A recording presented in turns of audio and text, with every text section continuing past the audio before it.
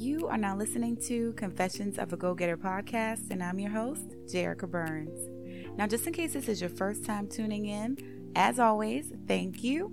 I do believe it is important for you to know that this is a community full of go-getters who are self-motivated, resourceful, and using our gifts and talents to serve our community and live out our very best lives. Now, periodically, we do have our stuck in the struggle of life moments, but we are flexible and resilient, and eventually we find a way to bounce back. Well, welcome back, go-getters.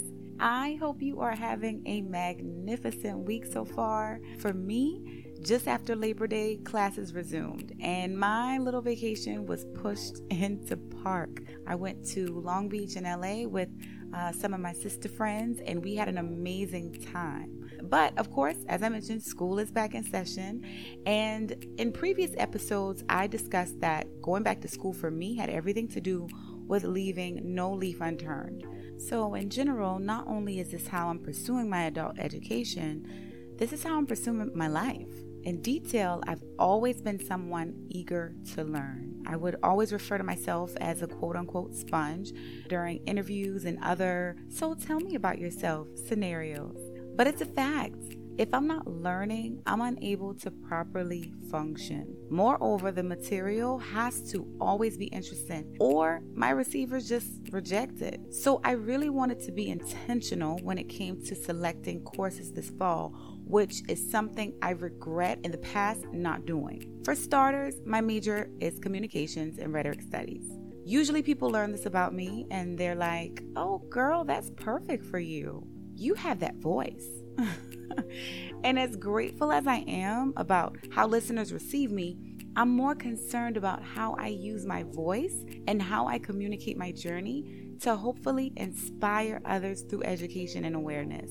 So when my advisor Cecil reviewed options for fall classes with me again, all I kept thinking was, be intentional, Jerica, or else you're going to be bored. And then you're going to fail the class and you're going to waste all this money. And there's Cecil running through these classes quickly. And I can hear him say, Black feminist thought. And I'm like, what did you say? And he's like, Black feminist thought. And instantly, I was anticipating the curriculum. In that moment, I felt like I needed to prepare to get my entire life through this class. So here's my confession. About this same time last year, I started to consider going to therapy because I began to feel suffocated by my own thoughts. It was like I second-guessed every decision I made, and I couldn't stand it. Like, make a decision and stick with it, girl. Seriously, it was sickening.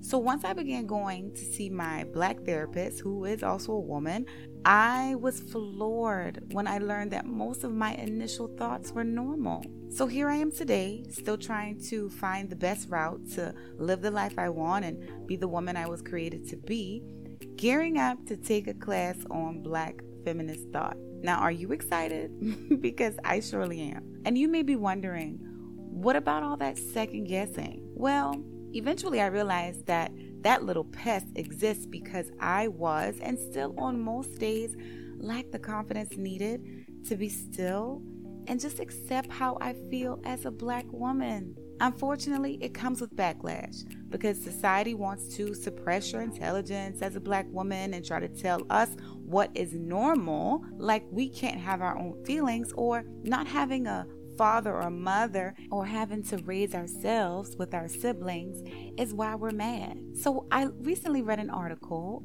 titled "Hearing What Black Women Have Been Telling Us All Along" by Maynard Yates Richard, and I love that she highlights that in Patricia Hill Collins' book titled Black Feminist Thought was initially successful because it was proving the validity of Black feminist thought as a real theory. My goodness.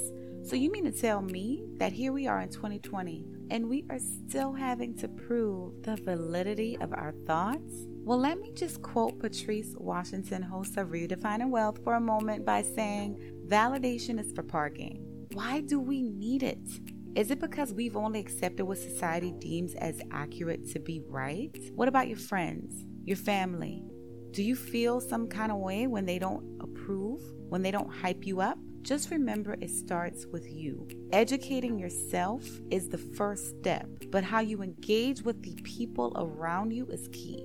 Load your train so you too can have the confidence without the compliment. So ultimately, this explains why I'm so excited to explore the uniqueness of my journey as a Black woman, and even more excited to have the opportunity to be that sponge and learn and explore the origin of Black feminist thought in the U.S. and apply these notions to my life and, of course, share them with you. My goal is to make sure women in my life have unbreakable confidence in who they are as a woman, because ultimately, every woman is in danger of being devalued, but even more, the Black woman. As we grow and glow through life, we will eventually understand every moving piece. And we can all learn something from each other, no matter our race, class, or sexuality. So I suggest all my go-getter sister friends out there to become sponges in your own right. Be the sponge so that you won't need approval to be unapologetically you. And I want to end with a post that I found on one of my social media accounts that I shared. And then all of a sudden, she changed. She came back a completely different person with a new mindset, a new outlook, a new soul. The girl that once cared way too much about everyone and everything no longer cared at all. I just love that so much, because of course it doesn't mean that you don't care.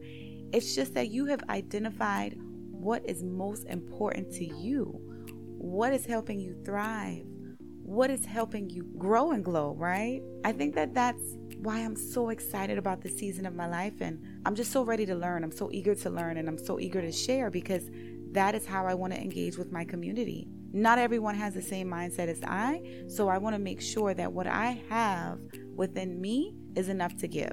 Well, guys, that concludes this episode of Confessions of a Go-Getter podcast. Be sure to connect with me on Facebook and Instagram at Confessions of a Go-Getter podcast. And if you have any questions about this podcast or future episodes, email me at hello@confessionsemail.com. If you have enjoyed this podcast, please be sure to rate and review this podcast on whichever platform you listen to your podcast.